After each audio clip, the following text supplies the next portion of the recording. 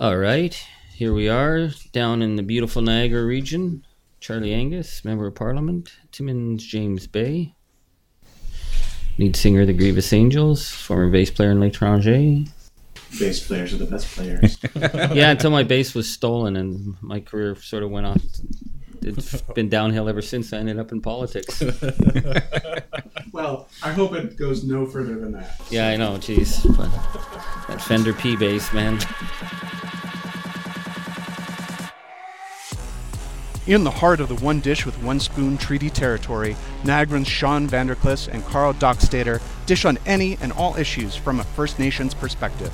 From pipeline politics to poverty to pan-Indianism and more, Sean shares his concrete Curve Lake take and Carl gives an urban Oneida angle. You are listening to One Dish, One Mic on the Niagara Podcasters Network.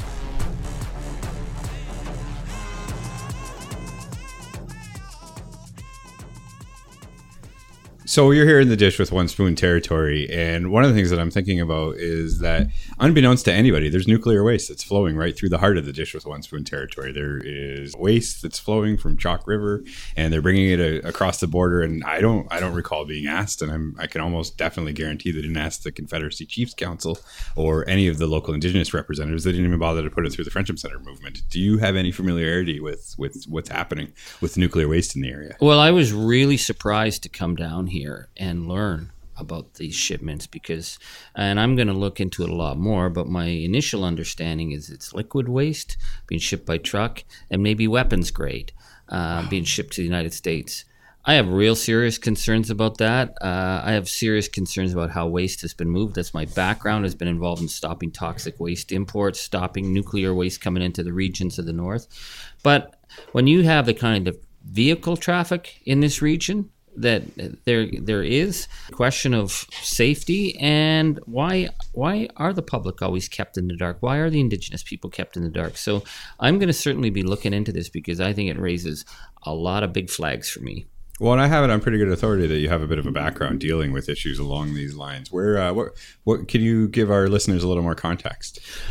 My political career really began with fighting the Adams Mine garbage dump. I was a musician. I was touring with a band.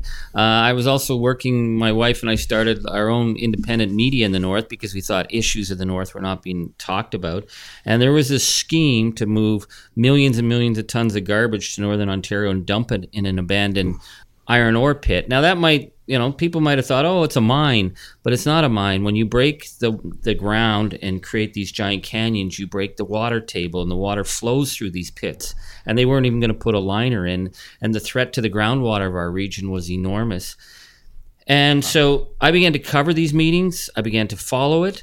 And what I began to understand is how the public process was set up to deny the voice of people and to deny the voice of science, because public process was set up to get this damn thing approved.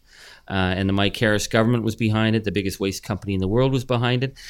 And they thought they'd get away with it because, number one, our region was poor. Our region was Indigenous. And they thought farmers, Indian people, and miners aren't going to be able to stop the biggest waste company in the world. Well, guess what? They were wrong. Good, great. But the reason we won that fight was bringing people together. I mean, the very first time we went with a farmer coalition to sit at the Temiskaming First Nation Council meeting and talk. That had never happened before.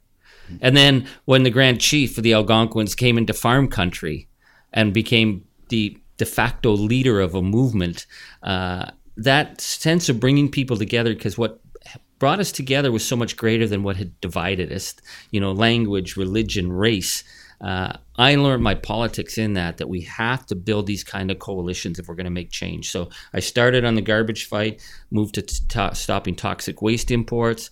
I went to work for the Algonquin Nation in Quebec, and I was dealing with blockades, because we then started to say, well, why are we spending all our energy having to blockade just to get someone to the table? Why don't we start saying maybe we could put our energy into bringing people to the table and being proactive? So they started to recognize the territory because they knew that our region would fight. And so that led me into federal politics. I want to be at the table so that we don't have to be fighting all the time for communities. Oh, what a great story. That's awesome. So a couple years later, you find yourself in contention for the leadership of the new Democratic Party of Canada. How's that been for you so far? I think we have a real opportunity right now. We need a strong social democratic voice at this time. We need Canada to step up. Yeah. And I'm sorry, Justin has failed. He's promised the people the moon, but what he's delivering is just a nicer version of neocon politics. He's walked away on the nation-to-nation relationship. He's been very cynical about that. His environmental policies make Stephen Harper look like an amateur.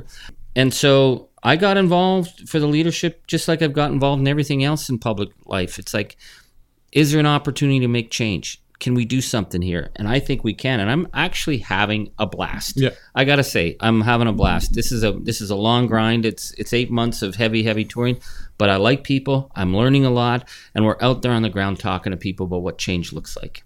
That's awesome to hear, and I'm glad to hear that you're able to make a positive difference. But when I open the newspaper and I read the name Chantal Fox and JoLynn Winter, unfortunately, that's not a positive story, and that's something that you've been vocal about. I'd like to get a better understanding of your knowledge of what happened with those two 12-year-old girls. Geez, that's a hard story. I keep their picture in my office just as I keep many young Indigenous photos of funerals I've been at, the suicides, the deaths by fire. It's unconscionable what's happening in Treaty 9 region in Northern Ontario, which is reflective of what's happening in so many places. These young children died because of systemic negligence by the federal government. They were in Wapakika Reserve, and Health Canada cut important program funding that was needed in that community. The Human Rights Tribunal has just found the federal government guilty, culpable, in the deaths of these two young girls, beautiful youngsters who could have changed Canada if they'd lived. And they were found guilty because they said that the federal government knew that it was a, quote, life and death situation, and they didn't spend the money to help these young girls. Now we've lost a third child in Wapakika because the government walked away on its promise again. What you're dealing with in Canada is a serious dysfunction, and it's a dysfunction that is not Indigenous. This is white government dysfunction that we see suicide crisis after suicide crisis. We saw it in Meloche, we saw it in Attawapiskat, in Escandaga, many communities where the government waits until enough kids die that it becomes noticed by national or now international media. And then they send out tweets. The minister will say, "Oh, we're so sorry." The prime minister will call it a tragedy. A tragedy is when some kid walks out and gets hit by a bus because it's an accident. When children are dying day after day, that's not a tragedy. That is systemic malpractice and negligence that has to be called out. What we need to do is we need to dismantle these institutions that control the lives of Indigenous people. We have to have control for decision-making about education, about health, about services being run by the people for whom these services are supposed to be for. That's what decolonization looks like. And I think of Chantal Fox and JoLynn Winter, and I think of Azria Kopanens, and I think of Sheridan Hukama, and I think of Josiah Beggs, and I think of all the children that we have lost just in the last year. And I want answers for that. And Canada needs to own up to this. And so this is part of why I'm running. We have to take this on. Our greatest resource in this nation are the children, and we cannot sit back while these children are being denied basic rights. Right on. Now, I think you kind of touched to it a little earlier, but as you were stating, the Canadian Human Rights Tribunal has just recently issued its third non-compliance order to the Canadian government. What are things that we can do to help this get going? I mean, we see that it was $150 million that they're lacking in funding, but we're spending significantly much more money on celebrations like the Canada 150. Rubber duckies. Exactly. Right. Yeah. You said it, not I.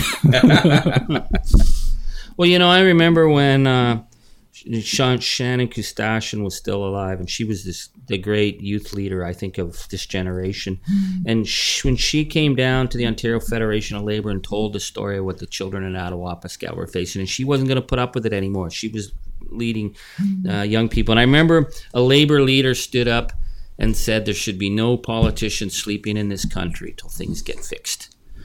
And I urge your listeners, there should be no Liberal politician in this country allowed to sleep at night while this government defies the Human Rights Tribunal over systemic racist discrimination against Indigenous children. They were found guilty. They've ignored 3 compliance orders.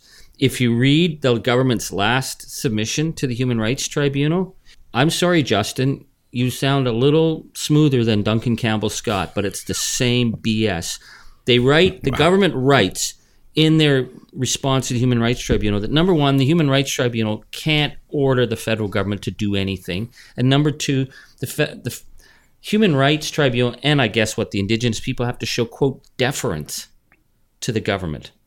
This is a government system that for 150 years has squandered the lives of Indigenous children and people, and we're supposed to show deference to it. And in response, the Human Rights Tribunal finds the federal government guilty one more time and culpable in deaths of these 2 young girls. And these 2 young girls are just symbolic of the deaths of so many other young people that we've had. So I urge listeners, you show up at your MP's offices, you call them out, you go to the public meetings, and you call them out again and again and again until they are shamed and dragged kicking and screaming into the 21st century. And they will say publicly that no more children are going to die on our watch, that we are going to put the money where it's obligated to, and we're going to dismantle the system of colonialism. That's my celebration for 150 years. Let's make this change, and let's make it now. And I agree. I agree with everything you just said, and I strongly support where you're coming from. I've heard you talk about Chelsea Jane Edwards and people that have carried on with Shannon's Dream and the important work that's being done. But I do anti-racism work in my day job, and what I find is that there's a lot of deeply entrenched racism in the system, in justice, in the business community, in the education system, across the board. So not only is there top-down racism that's coming from the institutions, but the scarier racism is the racism around the kitchen table and the kind of thing that allowed Trumpism to prevail in the United States. So what can Canadians do? I mean, I believe that there are good-hearted Canadians that don't want to see something like this happen, but what can they do to stop racism in its tracks? I think we have to always be reaching out to each other. We have to turn to each other rather than turn on each other. And I know that might sound like a slogan, but I see the huge potential for change. And so, in my life in politics, I've heard it all from the racist stuff. But I've also seen how many good people are out there, blue-collar people who don't buy this stuff, who want to do the right thing. So let's look at role models. We need heroes. We need role models. I mean, that was one of the things that Shannon Kustasian was so important. We needed young role models so the young Indigenous kids could look up and say, wow, she changed the world. But what I see, I go into projects in South Ottawa, and I meet young first-generation Muslim girls, grade 5, grade 6. They're from Somalia. They're from Iraq. They're from Syria. And Shannon Kustasian's their role model. Wow. That's transformative change. Great. Yep. I go into schools in Waterloo region and London, and I got white kids and black kids and Muslim kids, and they tell me the story of Shannon, that she's no longer just the voice for the young Cree. She's the voice for a young generation. I believe that our country's moving forward. I believe that people are getting their heads wrapped around stuff they could never get their heads wrapped around before. The residential schools, the Truth and Reconciliation, what Cindy Blackstock's doing. What's standing in their way? The freaking government's standing in their way. That's what's standing in the way. The fact that there's always going to be angry, racist here or there, it's nothing compared to the systemic refusal of government to do the right thing. We start to blow those doors off, and then we can start dealing with the denial of service, the issues of racism that exist in our country. But we need government to start really showing the way, and it goes a hell of a lot further than doing a selfie or Justin wearing a buckskin jacket, for crying out loud. I don't even own a buckskin jacket. My wife does, but she's a Westerner, so and she ain't appropriating it. Hashtag cultural appropriation. Yeah. Hashtag poser. So I hope she doesn't listen to this podcast. No, I'm not saying my wife's a poser. I did my political career. I was hashtag poser Justin, not my wife. Hashtag real thing her. Yeah, right. So speaking of things that are getting in our way and society's way, one of the biggest issues that Indigenous people have had to face is dealing with the Indian Act. Yeah. The Indian Act in and of itself is probably the most racist legislation in Canadian history.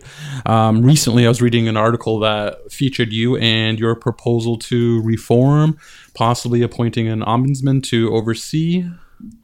Am I saying the right things? Well, we'll break it into two parts. Yeah, Perfect. The Indian Act is the colonial instrument, but before we take down the Indian Act, we have to take down Indian Affairs.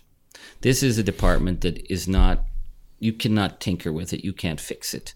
Yeah.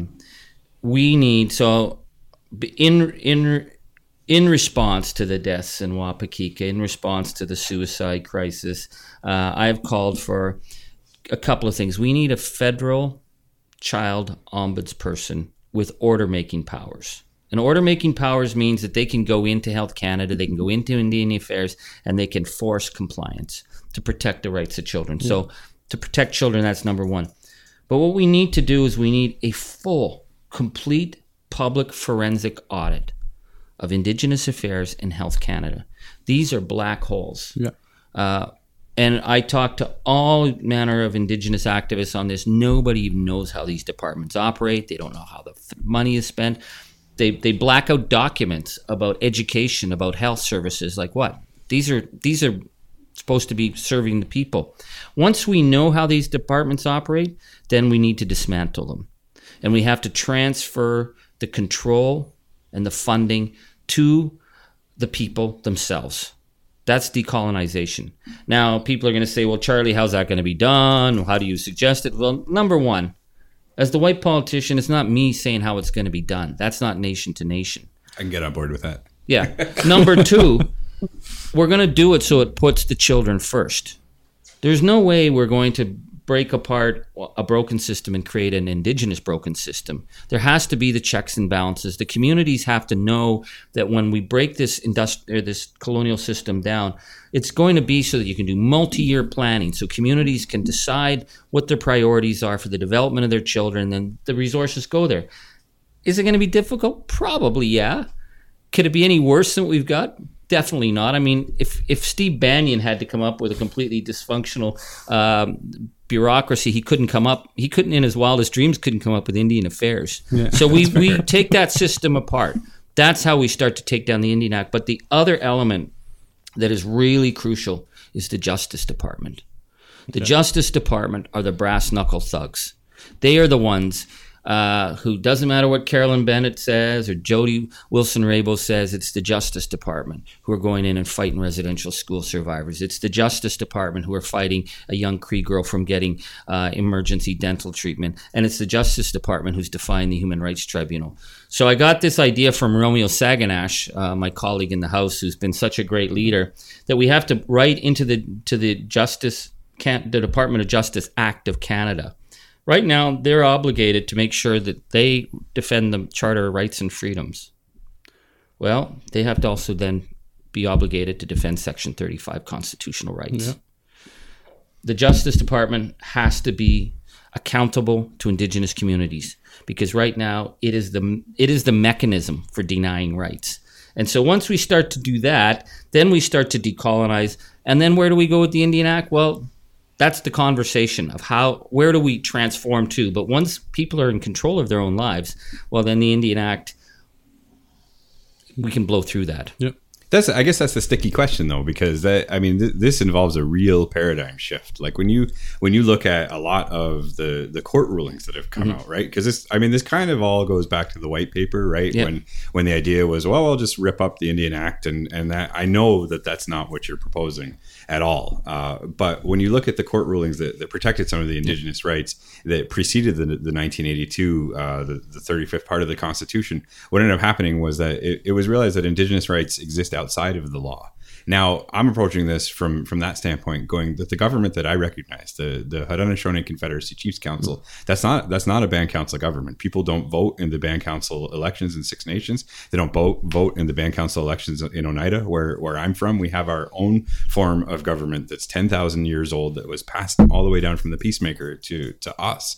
So, but even just to talk about that, I've been called radical for saying that I'm not a Canadian citizen. I've been called radical for saying that I don't support band council government. and that I won't get directly involved with the political system. But it's not really radical. That's just me being traditional and trying to protect and preserve some ways that I've been living my entire life. So I'm ready for that. But at 37 years old, it's even hard for me to reconcile that with day-to-day life inside of a place that's now dominated by Canadians.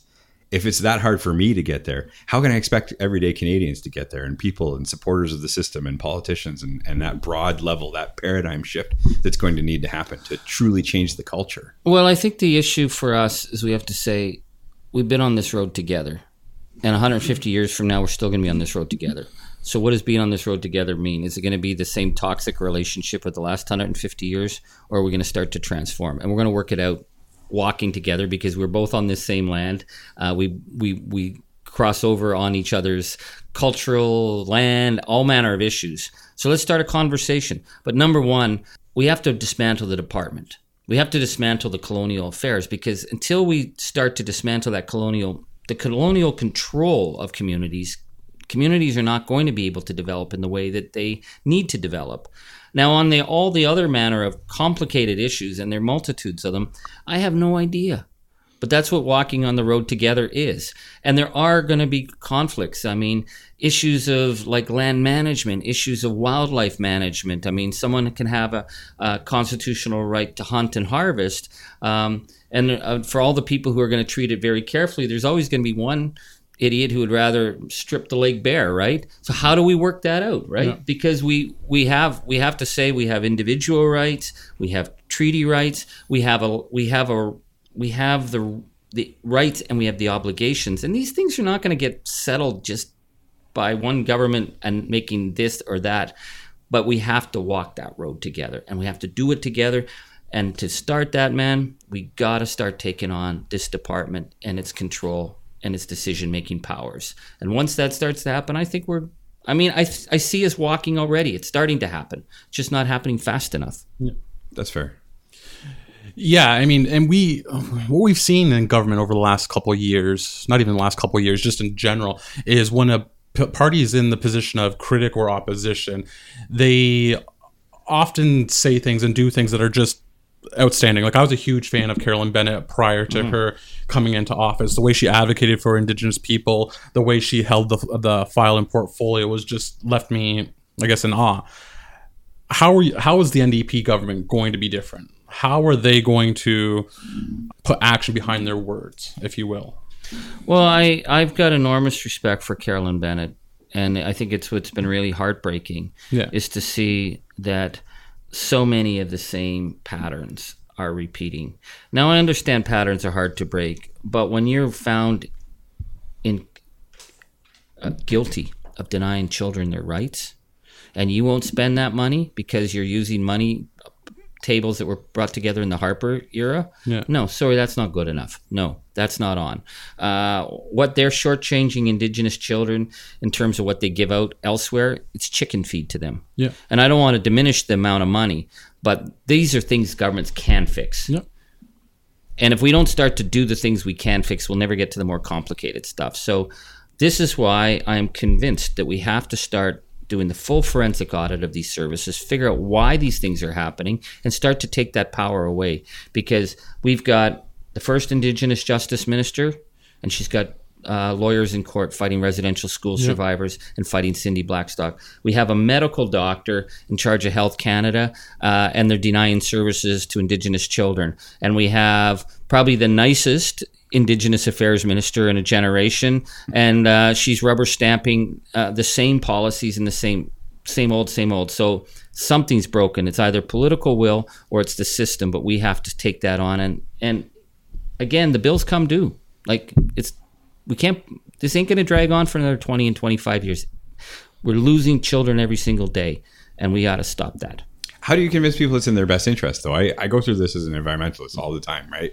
Like when you look at it, if you look at the environment and protecting the environment, and a lot of times it's actually in the longer term better economic interest to leave things like forests intact and wetlands intact, and to keep the shorelines clean and to keep your water sources clean, and it actually has a longer term economic benefit. But it's easy for someone to come along and wave a pot of $1 billion development, and that lures people into going for the quick money. So how do you convince people that the social good aligns with what may be their personal interests when it comes to more complicated issues like Indigenous rights?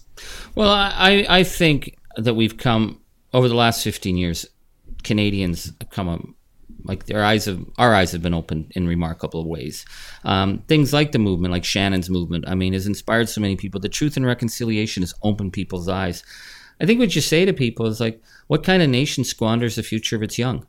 You put that money into education, into services, and you transform our nation. And this is one of the reasons I always tell the stories of young leaders like Chelsea Edwards and that.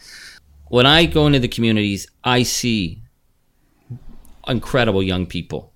There's not a time I don't go into one of the communities and I don't say to one of the young people, I want you to take my job. That's why I'm coming in. I want you to say, I can do this. And that's why I think we say to Canadians, in terms of the environment, I think people are really concerned about where we're going. I talk to people who have got to go up and work in Fort Mac and Fort St. John. They work there because they got no work anymore on the home front. And they come home and they tell me they're concerned about climate change. So as a nation, we got potential. Like I've just been in Alberta talking with energy workers who work up in the refineries, and they're doing retraining. They want to get into solar. They want to get into renewables. I think Canadians are there. Who's not there is the government. I mean, we got a government defiantly defending the 20th century. I mean, come on. We're into the second decade of a new century. Like, that's where we got to start saying, this is what forward-looking looks like. And I think people are there. And I think it needs leadership at this time.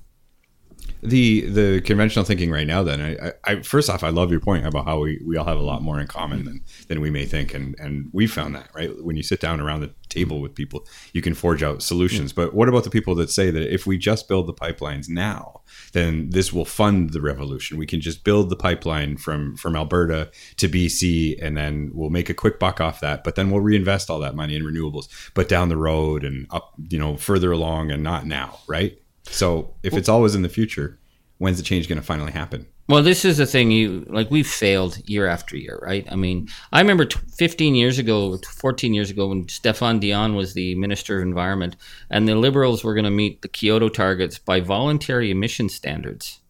I was like, voluntary? Who's kidding who? I come from mining country. Like, literally, I come from blue collar. I come from mines. Like, the lake behind my house is beautiful. It was poisoned. Yeah. The reason they cleaned that up is of regulations. Mm-hmm. They never cleaned up Sudbury because they asked Inco, when does it feel appropriate to clean this up? Right? Now there's trees there. When I was a kid, it was black hills. So we have to look at what works. So in England, they were way worse than us on greenhouse gas emissions. Now, of course, England's a lot smaller. It's easier to have public transit and all that stuff. But they established what's called a national carbon budget. So they established limits. Whatever their limits were, they were hard legal limits. And then they had independent scientists, whatever. And then they started to say, where do we have to meet? Where do we have to invest?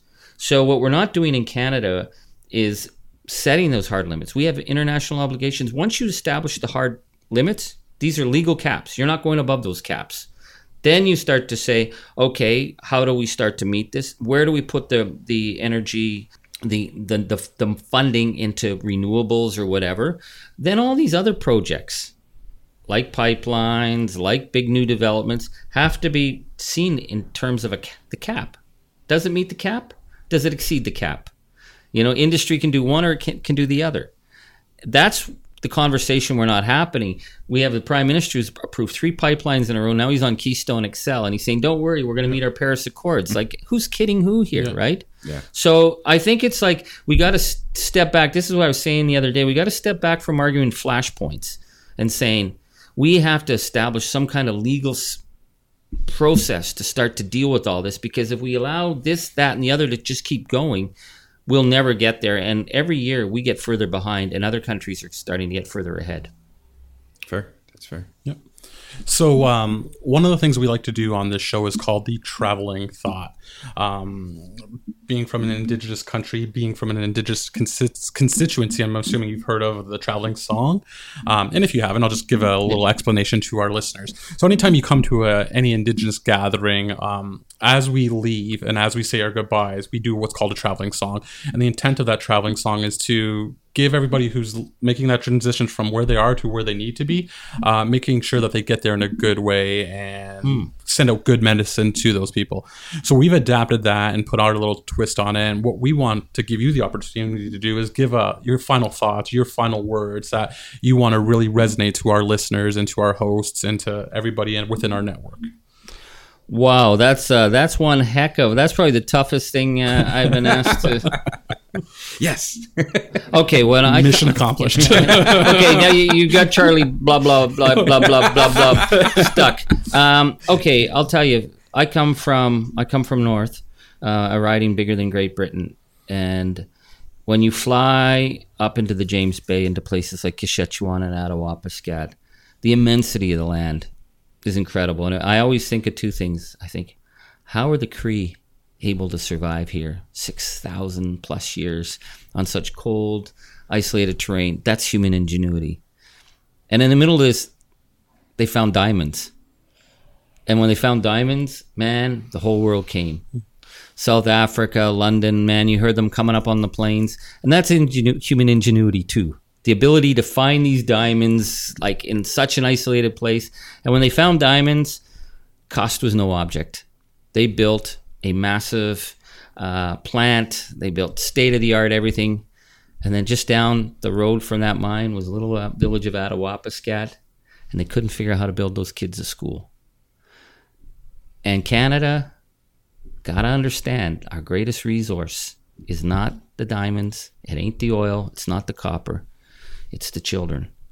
And once we start looking in these communities like Fort Hope, Big Trout Lake, Neskantaga, and start to see the power of these children, we will be the nation of settlers and Indigenous people that will transform the world. And until then, we're just losing so much opportunity. So think of those children, think of the opportunities, and make sure that your member of parliament does not sleep well at night until these things start to get fixed.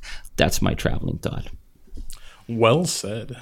Excellent. Well, on behalf of One Dish, One Mic and the Niagara Podcasters Network and myself, Carl Dockstader, And myself, Sean Vanderklis. we'd like to thank you for joining us for this podcast. This has been absolutely terrific. Thanks. Well, thank you. That's Charlie Angus, first on the ballot, first in your heart. You'll never go wrong.